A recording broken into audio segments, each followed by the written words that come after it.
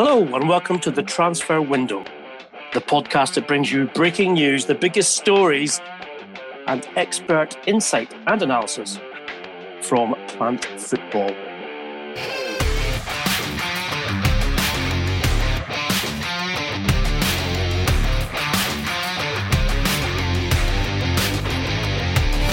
As usual, the transfer guru himself, Mr. Duncan Castles, joins me, and we're delighted to be joined by an old friend of the podcast, Sergio Cachinas, one of Portugal's top journalists and assistant director at the Record newspaper. Now, assistant director, Sergio, sounds to me like you're with the FBI. So is there something you have to tell us?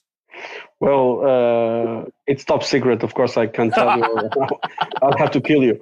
No, please do. Basically, it's just I got the chance recently to be promoted, and I'm helping the current editor-in-chief. So that's my role over there. It's not that. Well, always a pleasure to have you on the podcast, Sergio. My pleasure. You're a real goldmine of information, and we're going to be definitely digging into that as the podcast goes on today. First of all, just to say here, I've known Sergio for I think 15 years now. And 2004. Yeah, I think we met at Jose Mourinho's second press conference for Chelsea, I think. No, it wasn't a press conference. Actually, he had given the press conference, his first press conference the day before, and I flew to London the day after to interview him. And we met him. Actually, we both shook hands to Mourinho, and then I made the interview in the hotel, which was really funny. The way he almost wanted to get rid of Codicini, the Carlo Codicini, the goalkeeper, and he told me before the interview. Yeah, it was really funny the way he behaved. This is only things the FBI assistant director would know.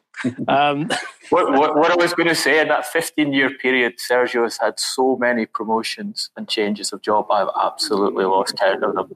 I reckon he's had more promotions than Chelsea have had managers since. Not true. Chelsea has a lot of managers. Yeah.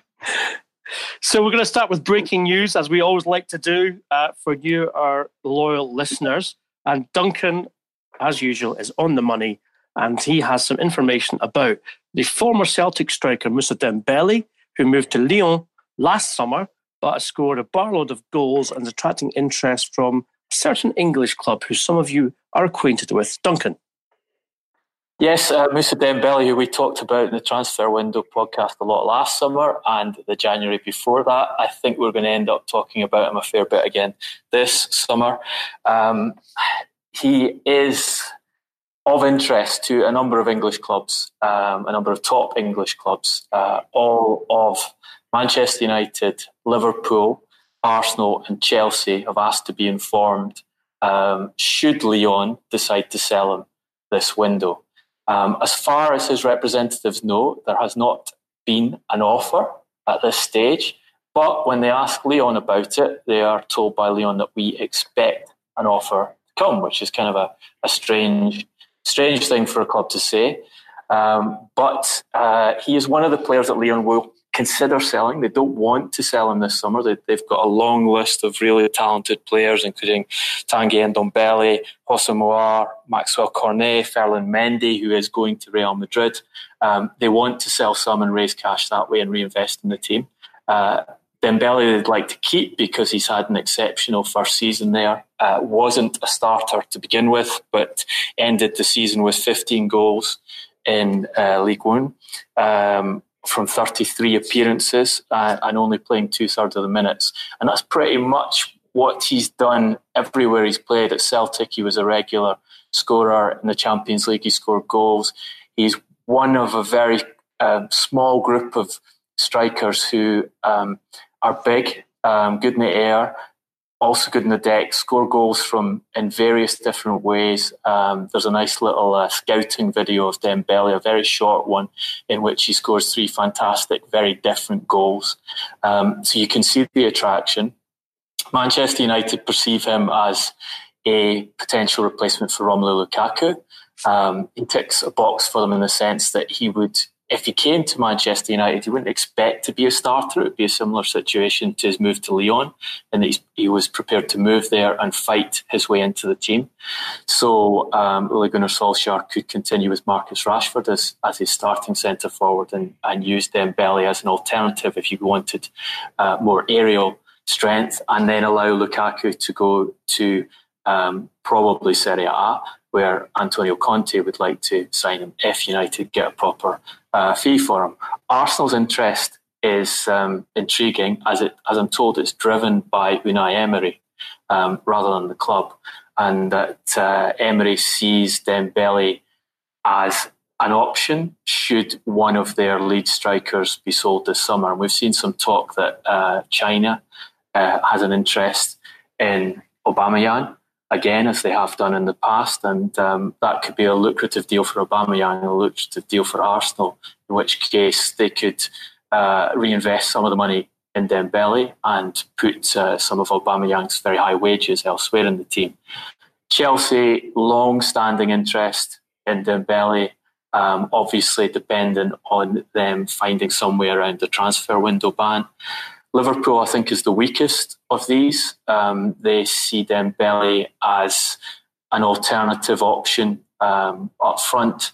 But I think Divock Origi's fine end to the season has probably ruled out, or mainly ruled out, Dembele's chance of going there, as I think Liverpool are more likely to stick with Origi, and as we've said, buy a forward of a different type to supplement Mane and Salah, and obviously there has been an inquiry put in some weeks ago, as we first told you in the podcast, for Nicola Pepe at Leo.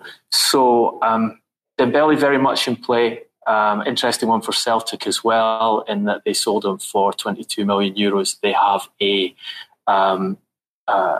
profit clause in that deal, in that they will take, I'm told, between 10 and 15% of a profit should he be sold by Lyon during the duration of his current contract. It's intriguing, that one, Duncan, because as we know, when Dembele was at Celtic, there was lots of interest in him from the Premier League, specifically Brighton a year ago, last January. But the player decided that that was not a career move that he wished to pursue, despite the fact that he wanted to be effectively guaranteed playing time in any team he went to. Of the clubs you mentioned who are interested in him, I don't see where he gets guaranteed playing time in any of those. And his representatives were very specific when they spoke to Celtic about potential suitors, that the player would only move to a club where he felt he would be a first choice, second choice at worst. So it's interesting that, you know, the suitors for him, I would say, can't guarantee him playing time. However, I do think Dembele, having obviously been schooled at Fulham and then spent time at Celtic, wishes to return to the UK. That does not surprise me. Now, another transfer which is progressing, another one we've told you about before, to Manchester United specifically this time, is the winger from Swansea City, Daniel James, who had a medical at the Old Trafford club. I think this is an interesting one, Duncan, because having spoken to some of the people who coached Daniel James at Swansea, they were very surprised that there would be such an ardent interest from a top six club, as they perceived him to be, as a Premier League player, bottom half at best. Now, that's no disrespect. He's 21. He could certainly get better. Does this tell us something about Manchester United's transfer policy for this window? If indeed they're pursuing younger players like Dembele and specifically Daniel James? I think it does. I think, as we told you before, there's a desire to bring younger British players to the club. Obviously, Ed Woodward likes signing players who he believes will increase in value, who can be at the club for a long time, and Daniel James obviously fits both of those categories. I agree with you. I find it a surprising move. I believe one of the clubs in the Premier League who were looking to sign Daniel James was Brighton. And with all respect, there's a big difference between Brighton and what they're looking for to improve their squad and what Manchester United should be looking for to improve their squad. He primarily plays off the left wing. He's right-footed. Manchester United have no shortage of right-footed players who primarily play off the left wing. In fact, it's been an issue for them having too many of them last season. And for example, Rashford, for more than one season, for 18 months, Rashford getting frustrated when he lost his place in the team when Alexis Sanchez came. So it probably tells you that Manchester United are confident, or more confident, that they can get Sanchez out of the squad. Perhaps Solskjaer would like to move Anthony Martial on, having seen the drop in his performance after he got his new contract. Although we've seen reported elsewhere that the Glazer, well, at least one of the Glazers, does not want Martial to be sold, and I would suspect Edward would be in the same camp, because he has always had a great reluctance about selling any of his own signings. Pelly, I think, was the description, Duncan, of Martial, which is a bit like saying Ur Wally. Well, some might argue that you'd be better off with Ur Wally in the team, given the way Anthony Martial has lost his focus on his football post that big pay rise. But again, Daniel James, talking to scouts in the game, big surprise that Manchester United are going for them, and they don't see that he has the range of abilities or the likelihood of developing into a Champions League winger. He played for Swansea in a very attacking team. They were renowned for being extremely positive under Graham Potter, who's now obviously moved to Brighton to change their style. In a very attacking team in the Championship, he scored just 4 goals and made 9 assists, which isn't a bad number for assists, but still not the numbers you'd expect of a player who's being taken from the Championship to be put into a squad that has aspirations of playing in the Champions League and should have aspirations of challenging for the title. So for Manchester United, I'd like to take us back to Assistant Director Sergio, and if you can hear any helicopter sounds over my house, which there are right now, I suspect he's sent his FBI spies out to just check on me. It's a KGB, man. It's a KGB. Exactly. I did invite Cristiano Ronaldo to dinner to celebrate. It might be his helicopter waiting to land on the helipad outside Sergio. So clearly the raft of very talented and very expensive, it seems, Portuguese players, Sergio, are hot in this summer's transfer market. Who would be your top 3 for a big move this summer? Take us through them one by one and tell us where you think they're going to end up, please. Well, there's a lot of players, especially this 1999 generation, who is going back, who is now showing as professional and senior players. They are the squad from the Portugal generation won the Euro under 17 and under 19. Now they totally failed in the World Cup under 20, but the generation is really good. They have likes Diogo Dalot, who is already at Man United. They have, of course, João Félix. They have Florentino Luís from Benfica. They have Jadson Fernandes from Benfica. Diogo Leite from Porto. So it's a really, really good squad. So my first choice, of course, is João Félix. It's the name that it's in everybody's mouth. Benfica keeps saying they want 120 million euros for him. I thought that figure was ridiculous and they would not get it, but now I have some doubts. I think that it may happen. Last night he made his debut for Portugal first team.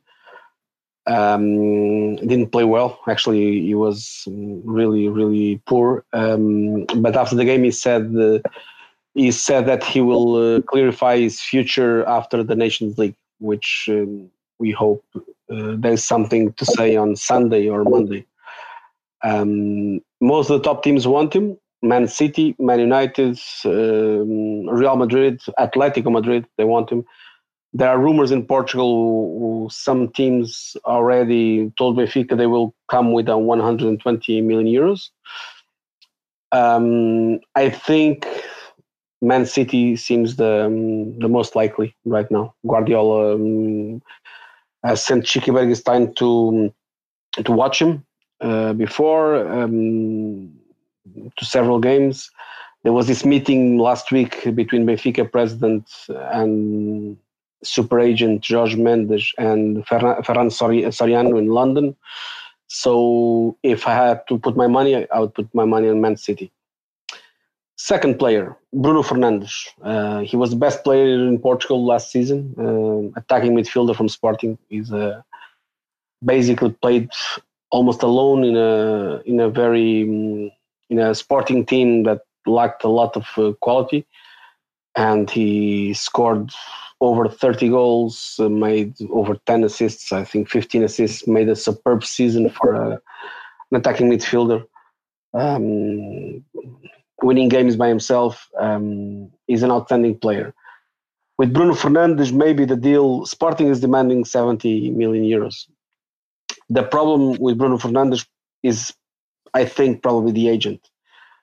From what I know, Jorge Mendes is not working on that deal. He doesn't have an exclusive mandate to negotiate him. And he has a smaller agent who is actually his brother-in-law. His name is Miguel Pinho. And I think, I know that this agent has been trying to reach some help to bigger agents, from some bigger agents, but I don't know if he got someone to help him. But I think that without Jorge Mendes in the deal, things could be harder. Although I can imagine him playing in a team like Atletico Madrid, if Jorge Mendes comes in the deal. I can imagine him in Tottenham if they sell Eriksen. I can see him also in Chelsea if they can sign a player in the summer. Man United, I wouldn't be surprised. Man City, from what I know, it's out of the question. Last player, I think João Cancelo. There are already stories about Man City wanting him, which would make probably the right back more expensive in football history. He's a player that he has done really well in Juventus. He's a very attacking player. You know him probably as well as I do, but he in 3-4 years he would have already played for Valencia, Juventus, and Man City if the transfer comes. I'm not sure if Man City can do all these transfers because of the financial fair play issues, but I believe they will be a strong player in this transfer window with Portuguese players, and especially due to their relationship with Jorge Mendes. If you allow me to put a fourth player, I think André Gomes. There's some noise around him. Everton wants him, but they're not desperate to have him. West Ham, Pellegrini loves him. The West Ham, they were trying to do some approach, but the offer was low, 20 million euros from what I know. I wouldn't be surprised if some other English club comes and tries to get him. Can easily imagine, for instance, Wolves, though Jorge Mendes is not his agent anymore. But I think a mid-table team in England would certainly look to him as a good signing. Duncan, you mentioned João Cancelo for Manchester City a couple of weeks ago in the podcast. We know for sure that Pep Guardiola does not trust or indeed rate Kyle Walker, even though he cost £50 million. Can you see them replacing Walker with Cancelo?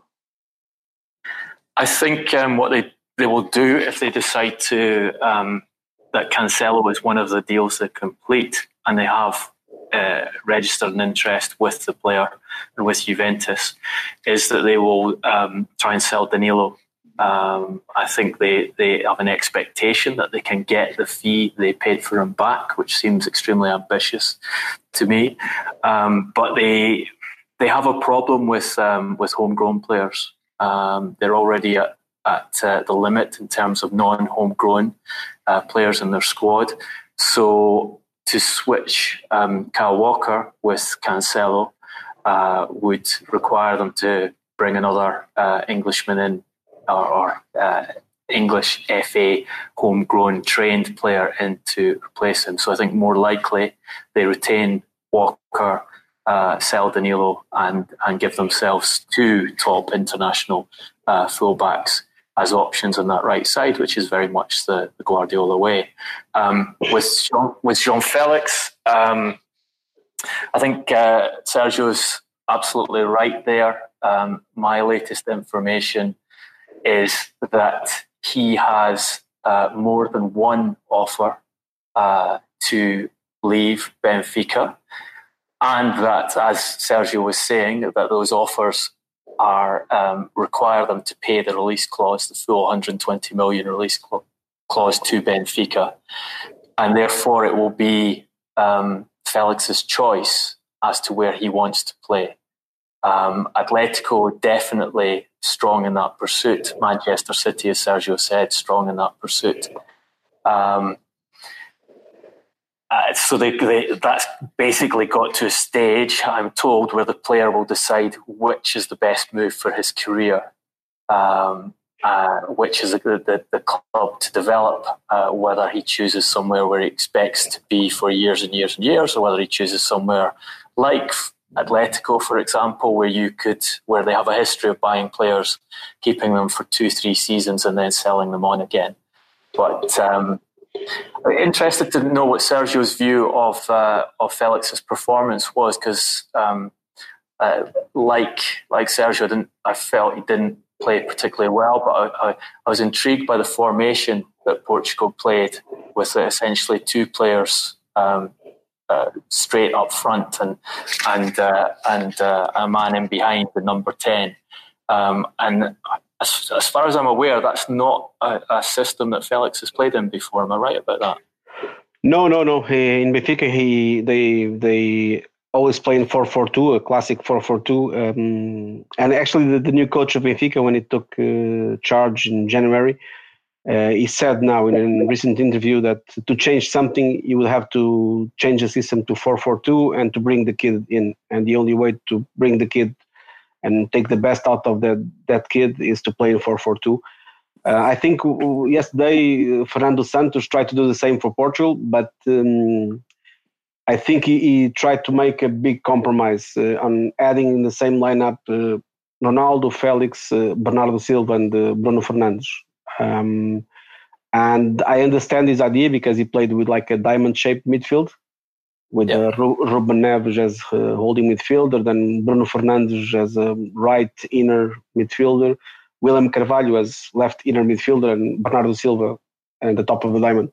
I think that it was the first time Portugal played like that. But it's a system that this coach used to have in 20 years ago in Sporting, and not 20, 15 years ago in Sporting, and in Benfica 12 years ago. So, but I think it was a matter of compromise to try to put all the stars together. When he plays for Benfica, does he not play more off the centre forward rather than right beside the? Yeah. He's like a second striker in Benfica. They play with Seferovic, the Swiss striker was there yesterday, but Seferovic is the main striker, and Seferovic is the kind of striker that works a lot. You know, he defends a lot. He is the first to pressure the build up from the opponent, which allows Felix to be with more space, more freedom, more physically fresh to when he has the ball. Yeah, that was my impression. He didn't have that space to work in behind the centre forward because they were playing with the number 10 at the top of the diamond. It just seemed like a lot of players were out of their natural positions in that system. Yeah, when you have Ronaldo in a team, and you saw what Ronaldo did yesterday, you have to adapt the team to Ronaldo. And if you have a player who can score 3 goals out of nothing, and you tell this player you don't have to defend, just concern when the team has the ball, try to do whatever your best. And so, of course, Felix had to defend more than he does in Benfica. And also, he was playing next to Ronaldo without space, too close to the defenders, probably. It's an interesting prospect, Sergio, because Manchester City currently play with 3 attacking midfielders in behind 1 point striker in Aguero, usually, sometimes Gabriel Jesus, obviously. So it would seem like Felix would be a long-term replacement for David Silva in the traditional number 10 role, playing in behind the point striker. Definitely. That's where I can see him in a Man City team, but he has a lot of quality. He can play also in the maybe in the Bernardo Silva role on the left as well, because the wingers at Man City, they're not wingers. They play in the middle. So I think he can play in any of these 3 positions. And honestly, I can imagine him to develop and to grow as a top striker in the future. When he learns how to play without touching the ball so much, when he feels more comfortable of not having the ball so much, he's so smart, he has a great first touch, and he's a very good finisher. I believe he can turn into a very good striker. After Sergio, you've seen more of Felix than any of us, and you pointed him out to me as he was just breaking into the Benfica team as a future superstar. If you were Jorge Mendes in the next week, where would you recommend that Felix went for his career? And let's take Benfica out of the option here. No, for me, the best place for him to be right now is probably Man City, with a manager that really wants him, with a manager that's known for trying to be a teacher for the players. He wants to develop the players, and also in a team that's winning constantly. I mean, it's better for him to go to a club where people, the fans and the press and even the teammates, don't expect him to be the Mr. 120 million euro that will win every game by himself. I think, honestly, Man United is not a good choice for him right now. It's a club with a lot of pressure, and probably the pressure would turn against him. And Atletico Madrid, I think, could be the same problem, because they expect him to replace Griezmann. Yeah. And you can't ask that to a 19-year-old who played 4 months as a starter for Benfica. Although I must say something, Felix, he has a really strong personality. Actually, one of the things that impressed most the scouts, from what I know, is the fact that he scored at Porto, at Sporting, which are really tough grounds for Benfica. And for instance, Jonas, the Brazilian striker, who is probably one of the best foreign players Benfica had in their history, and he's been playing in Benfica for the last 5 years. I think he just scored against Porto and Sporting 2 goals, and both from the penalty spot. And Felix, in the first season, he played at Alvalade, scored a goal that was disallowed by the VAR, and scored a goal that counted at Porto. While other players were failing shots, he had the chance and he scored. And he was facing Pep, who was really tough with him in that game, and he was really defying Pep, looking to him. Even the body language that Felix was showing was from a kid with a great personality, with a great courage. Sergio, can I just ask you, discuss Felix in detail now. What about Bruno Fernandes? Where would you think his most likely next club will be? That's harder to tell, honestly. That's harder to tell. Without Jorge Mendes in the in the deal, it's hard to tell. But I think Benfica has also something, and they have been working that really well in the last years. Benfica has this PR machine working a lot, which also increases the value of the players they have who are grown in their academy. Sporting doesn't have it that much. The club, as you probably know, last year they were a mess. They did quite well this season, and Bruno Fernandes is an outstanding player. But I think he doesn't have the same, let's call it, sexiness as João Felix. So that's really hard. I think he could end up in Tottenham if Tottenham are willing to spend, and if they sell Eriksen, because they are similar players, similar roles. My opinion, Fernandes is a better player than Eriksen, honestly. He does more things on the pitch. And I wouldn't be surprised if, in the end, Jorge Mendes breaks something with Atletico Madrid. But in this case, it's harder to tell. With Bruno Fernandes, we talked a month ago in the podcast about Sporting using the Nico Gaitan ruse of allowing people to believe... Something we've created, Sergio. allowing... You were a part of it. No, I was the father of the Nico Gaitan thing. No, I was not. No, you were always very savvy to the Nico Gaitan ruse, I remember. But Sporting allowed it to be known, or put the story out, that Manchester City had made a big bid for the player. In the last couple of days, we've seen that Inter have supposedly made a big bid for the player. What I'm hearing from Italy is that there is an interest in him, but I'm not hearing from the Italian end that they're convinced that they've offered what has been suggested in Portugal, which is 50 million euros plus João Mario.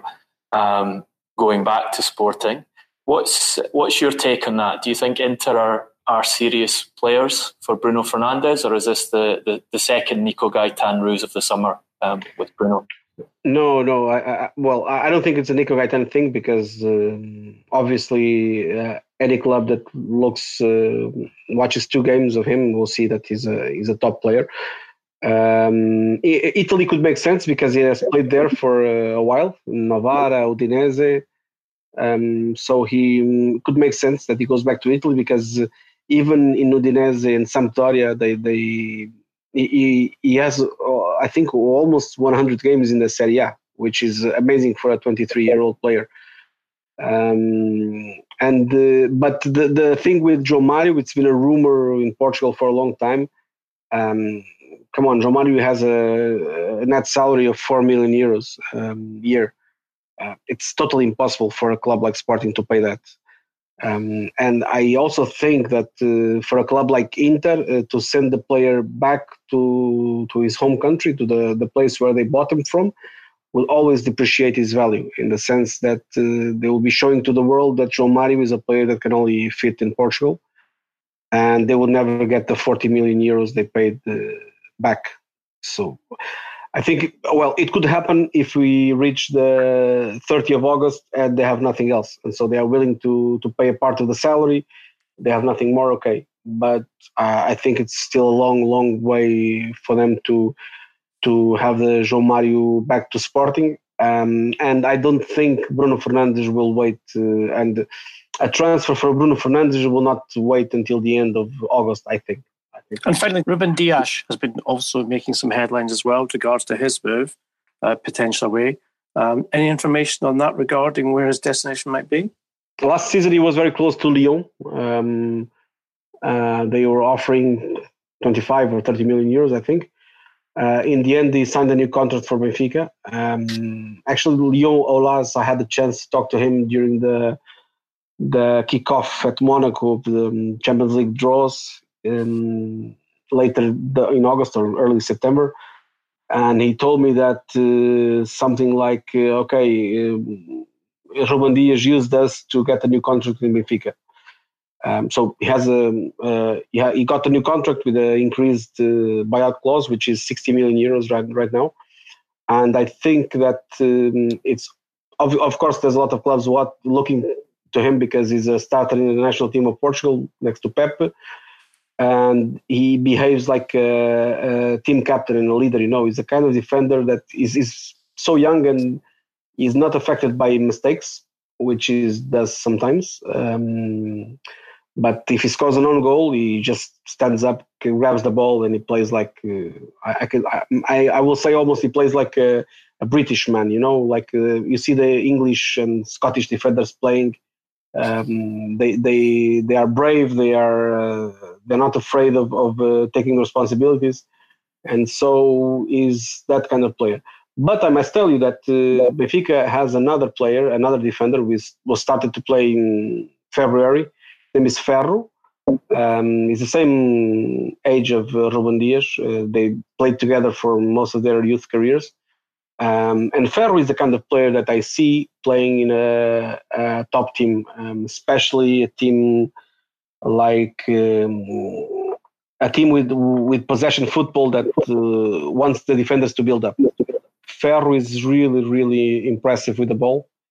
He lacks this personality, this aggressiveness, but he's a kind of defender I'm pretty sure a manager like Guardiola loves, because the way he looks a bit like John Stones. If you so look to him as well. Well, you heard it here first, people. Ferro from Benfica is a star in the making for the Premier League, especially for a club like Manchester City, although I suspect Liverpool might have an interest there as well.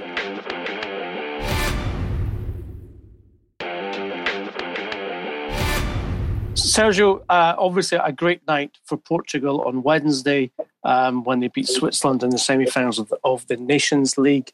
Cristiano Ronaldo yet again showing himself to be even more than the man of steel. He is Uberman, never mind Superman. How was that game greeted in terms of the result and in terms of the optimism for the Portuguese national team in the next 2 to 3 years? Well, the result was great, especially after the performance, which was not that good. First half was very poor from Portugal. We got a goal from a free kick, okay, but Switzerland had some chances and they hit the bar once. They created a lot of problems because Portugal struggled with that tactical formation. They tried to pressure high Switzerland, but every time they managed to get the ball through the first 4 or 5 men, they would find a huge hole in front of Portugal's defense. So they had a lot of space. But in the end, when you have Ronaldo, you can win every game, right? So that's what happened. It was Ronaldo. Okay, in the last minutes, Portugal improved a bit. But I think everybody is realistic, and we admit most of the things come down to Ronaldo. Duncan, you've been, it's fair to say, quite a big fan of Cristiano over the years. What did you make of that, and what do you make of the notion of Portugal without Cristiano in the future? Is that going to be something which is going to work, or is it something which is going to be an absolute bombshell? Well, look, he's the best footballer on the planet. When it comes down to it, in decisive moments, his record in the Champions League, absolutely beyond parallel in terms of scoring and scoring in key games. So you lose someone like that at your peril. But the thing about Ronaldo is I see no sign, and maybe Sergio can correct me on this, but I see no sign of him stepping away from the game. He's already on record as saying he wants to play until he's 40. He wants to set as many records in the game as possible so he can be perceived not just as the best man ever to play football, but the best sportsman of all time. That's his personal target. I'm sure he will be targeting becoming the highest goal scorer in international football history. So equal second last night, Duncan. Yeah. So 21 goals away from Ali Daei already. 21 goals for him in 4 years. It's nothing. If he plays for another 4 years, it's nothing. Yeah, we love that confidence there, Sergio. No, it's true because I agree. no, and I'm going to say something which is a bit against him. But if he plays the whole qualification for the Euro 2020 and the World Cup 2022, you will probably play a lot of games against Liechtenstein and Andorra and San Marino, Yes. which will make things easier for him. I remember asking when he took a break from the international team after the last World Cup. I asked a couple of people close to him whether he was considering retiring from international football, and the answer came back basically, "You've got to be joking.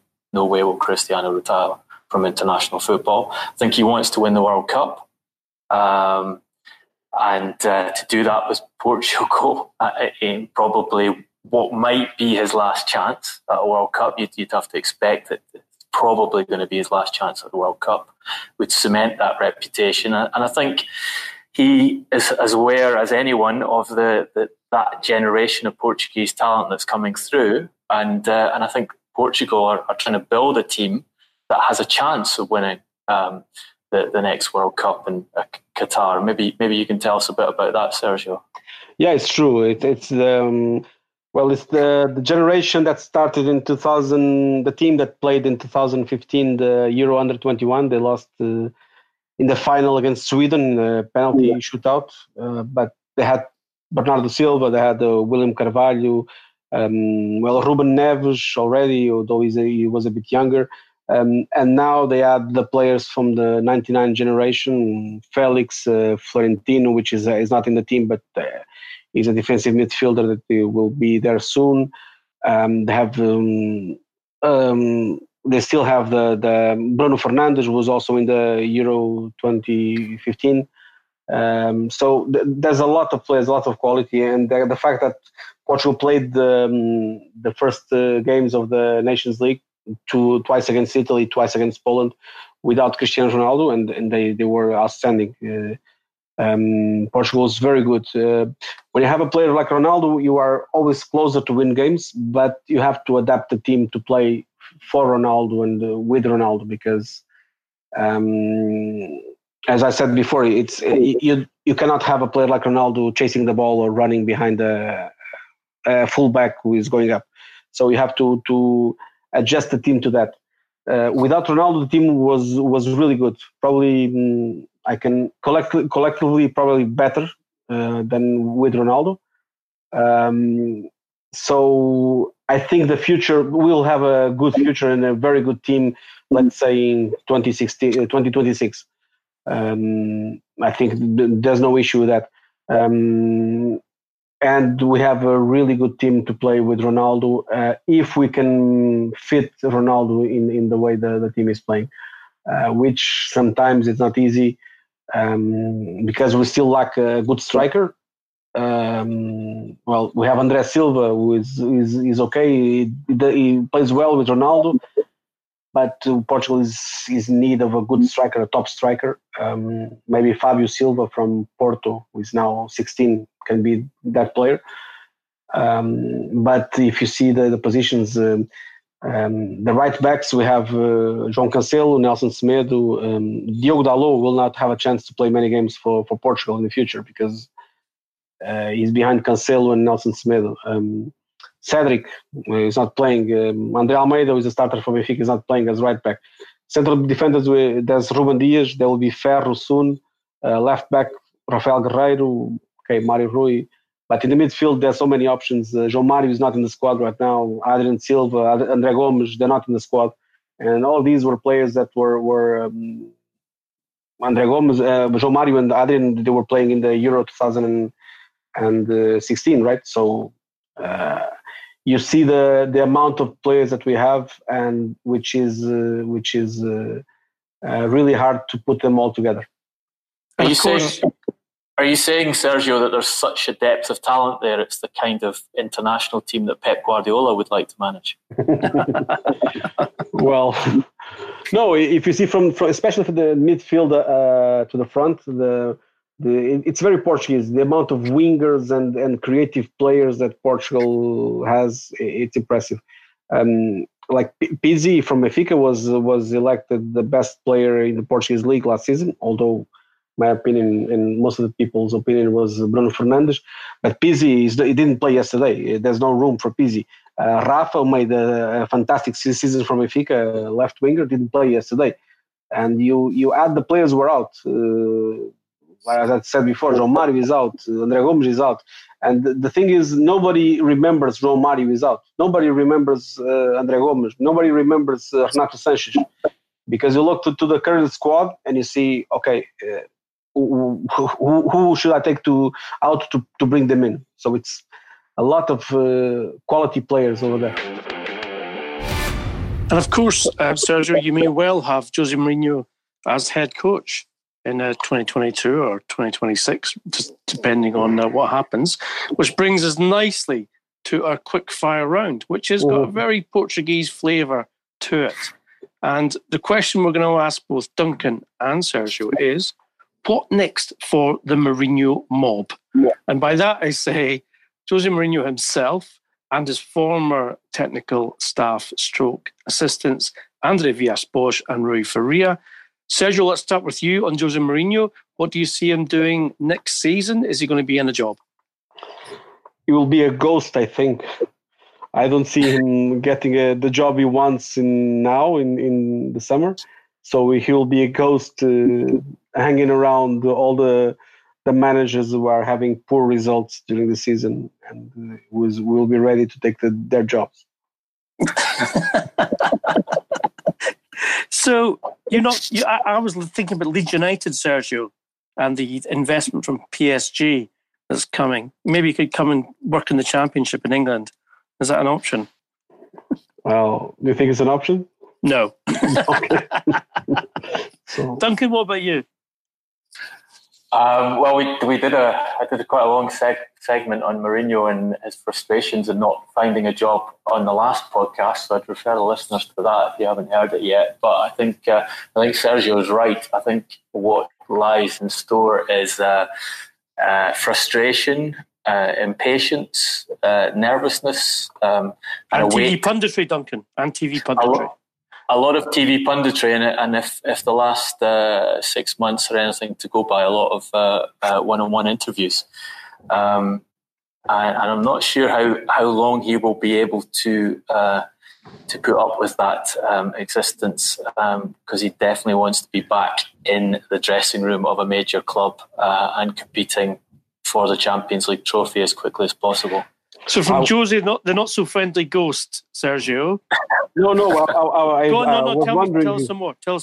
No, I was wondering if Jose wants to keep sharing TV studios with Arsene Wenger. No, it was a bit strange to. I thought that was weird myself. At one point, I thought he was going to give. He was going to give friends. I thought he was going to Wenger some binoculars at one point. Yeah. Right, so obviously Jose's next job is going to be coming on the Transfer Window podcast with us and giving us his views on the Arsene Wenger and Liverpool. Sergio, tell us about André Villas-Boas. He's been out of the game quite a long time. We know he's got a love for rallying in the desert, but surely it's time for him to return to a club. Yeah, Marseille, which is one of the toughest jobs in Europe. The fans have really great expectations. The club doesn't have the proper assets to fill those expectations. So I think he will struggle, honestly. I don't want to be mean to him because I think he knows a lot about football, but I think he will struggle in a club like Marseille. Duncan?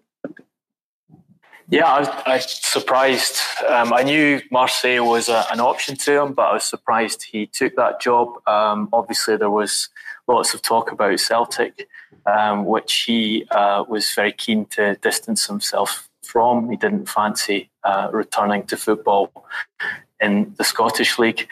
I agree with Sergio. Marseille is a club that's a mess. Issues with the sports director, issues with the squad, issues with the expectations of the fans. So I wonder if some of those elements are not unattractive to a coach who certainly has an ambition to coach in lots of leagues, lots of continents. We told you in the Transfer Window podcast that he is keen to coach in Japan. He was considered for the Vissel Kobe job, which is the richest club in Japan at present. That proposal fell through before he decided to join Marseille. But I think in the not too distant future, after he's had a go at the French league, you will see Villas-Boas in either the J League or possibly in Brazil, which is another country he wants to coach in before he retires. And Jorge Jesus, another Portuguese coach, he just signed for Flamengo, so maybe he will open the door to Portuguese managers over there. That'll be interesting because there's always been this question about why Brazilian coaches haven't done well in Europe. And if you talk to some Brazilian journalists, they will argue that their coaches aren't particularly tactically capable. If you talk to a lot of Brazilian coaches, they'll do exactly the opposite.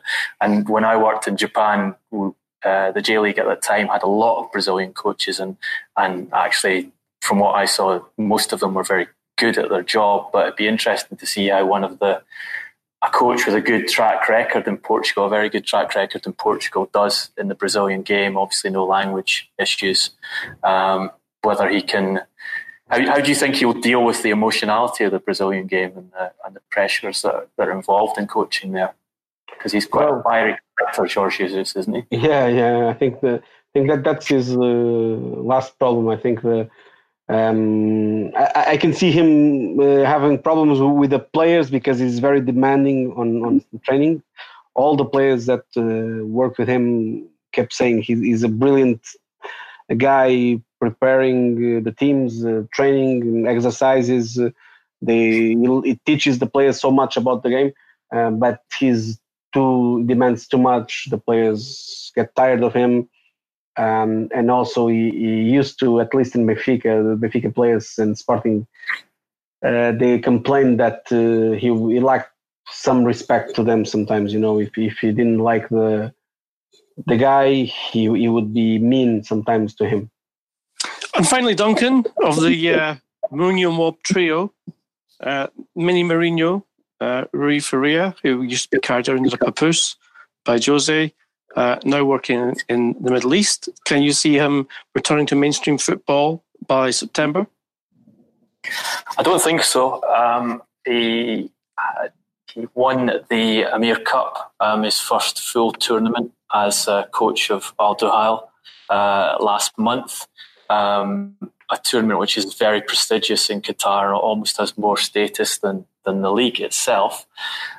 He qualified Duhail for the Asian Champions League, where they've been drawn against Al Sadd, the team the second, one of two biggest teams in Qatar, who he defeated, having gone down to 10 men in the Emir Cup final. His target is to get as deep into the Asian Champions League as possible. He's obviously started well there and is very popular with his employers, and there's a big possibility that at some point during his stay in Qatar, he becomes the Qatar national team coach to lead the team to the World Cup. An aspect of his appointment was that they wanted him to develop the Qatar national team players at the Duhail, to give them more tactical awareness and confidence, and give them the kind of coaching that has won so many titles in tandem with Mourinho in Europe to advance the national team. I would think the only way you see him back in Europe in the next season would be either one of the real premium clubs in European football made him an offer he could not refuse, and they would have to pay a significant compensation package to Qatar, to Duhail, to get him out of there.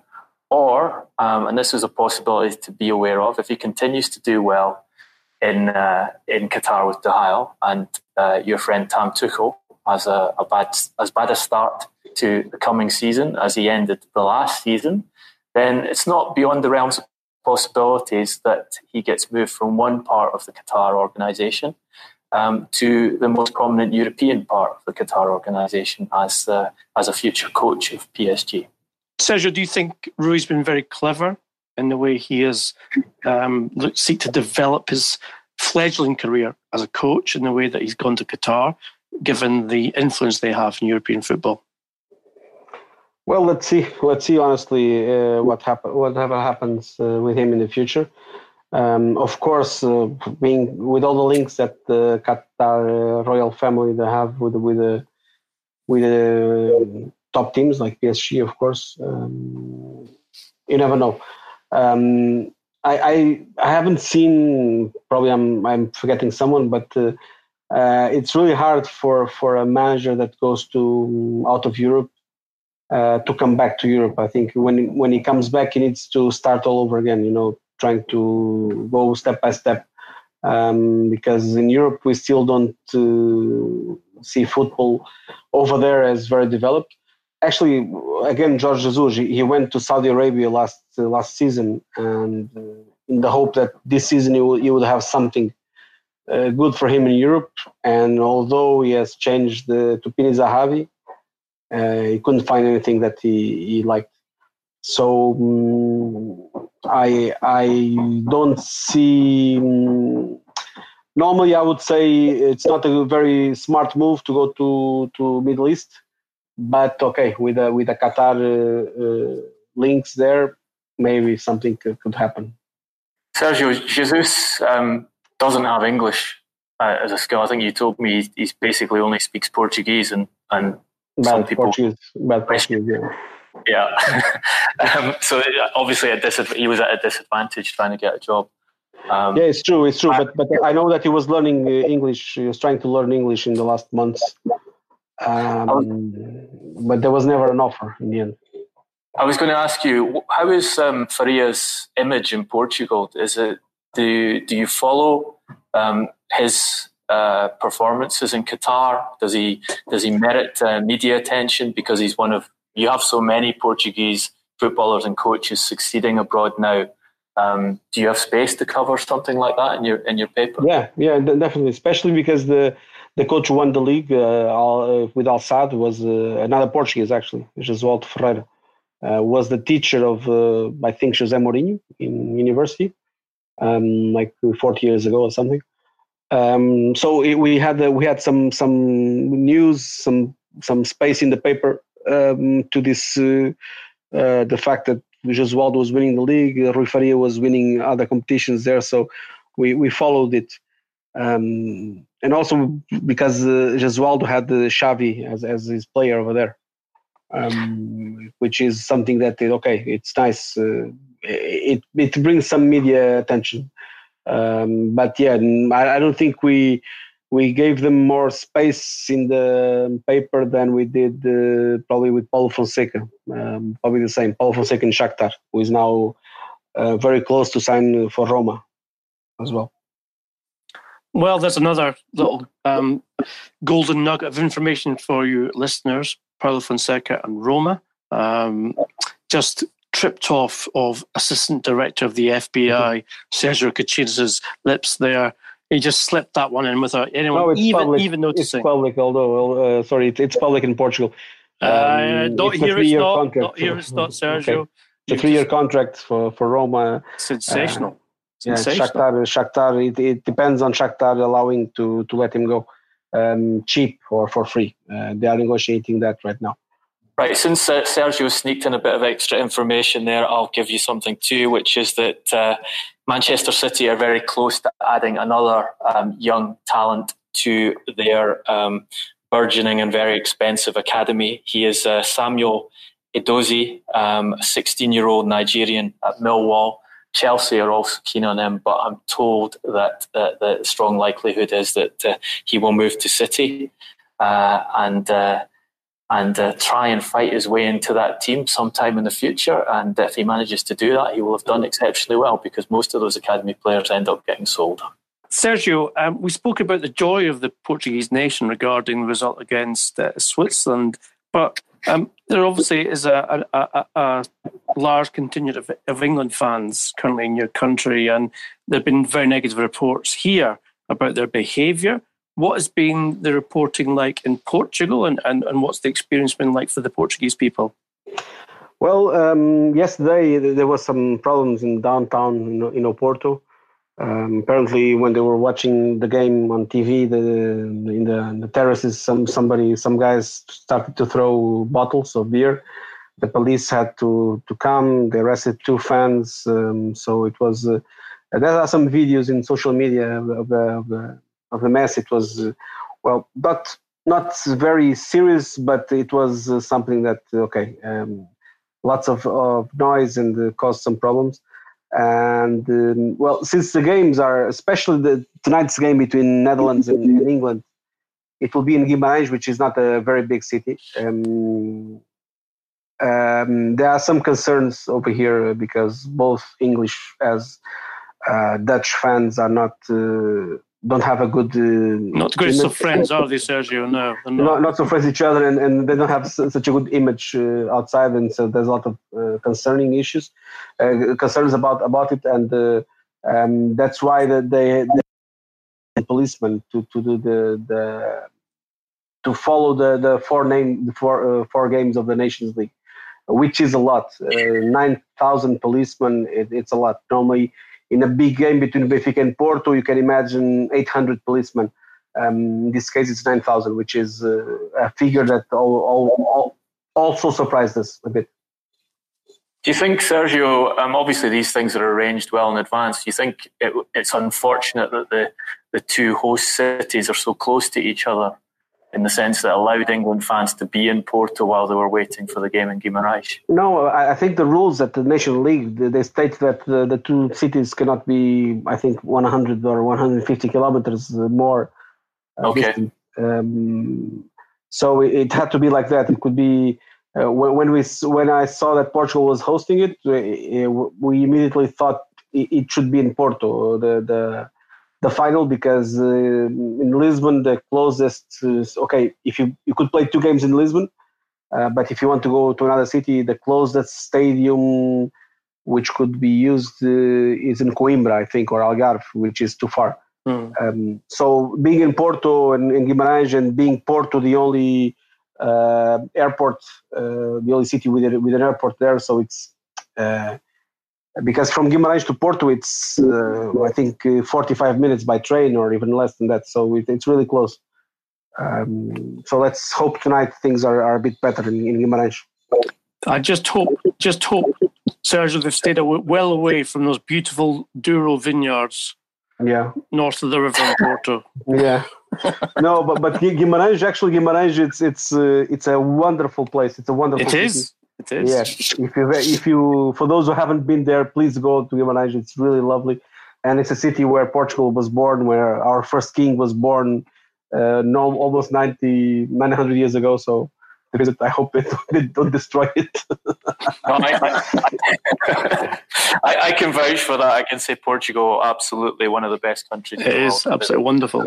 Incredible hospitality, but if you can, avoid going there when England are. Exactly. Never go when England are. Well, we hope you've enjoyed this edition of the Transfer Window podcast with its particularly Portuguese flavour. It's been an absolute honour and pleasure to have Assistant Director Sergio Cacinas with us for this particular one, and we hope we'll welcome him back later in the summer when the window is even more hot than it is now. And thanks also to, of course, transfer guru Duncan Castles. If you want to continue the debate with us, and we love to have your feedback, questions and your views, then please do so at our Transfer Window account on Twitter, which is @TransferPodcast. Duncan's @Duncan Castles, and I can tell you that Sergio is and I'm going to spell it out for you guys because it's not the same way as it's pronounced, it's @KRITHINAS. I'm at GAR. I can't even say it, Duncan. GARBOSJ, GarboSJ, if you want to get in touch with me as well. And of course, if you like the podcast, we know that thousands of you do, please give us something back. Get into your iTunes, log on and then give us a 5-star review there. That helps us to enlarge our community. It helps us to get the debate furthered into all the football family. And we're not talking FIFA, UEFA here. We're just talking independents who like to have a proper discussion. For now, that's all from us. We'll be back on Monday to fulfill all your podcast needs. So from Duncan, from Sergio, and from myself, I just want to say thanks for listening.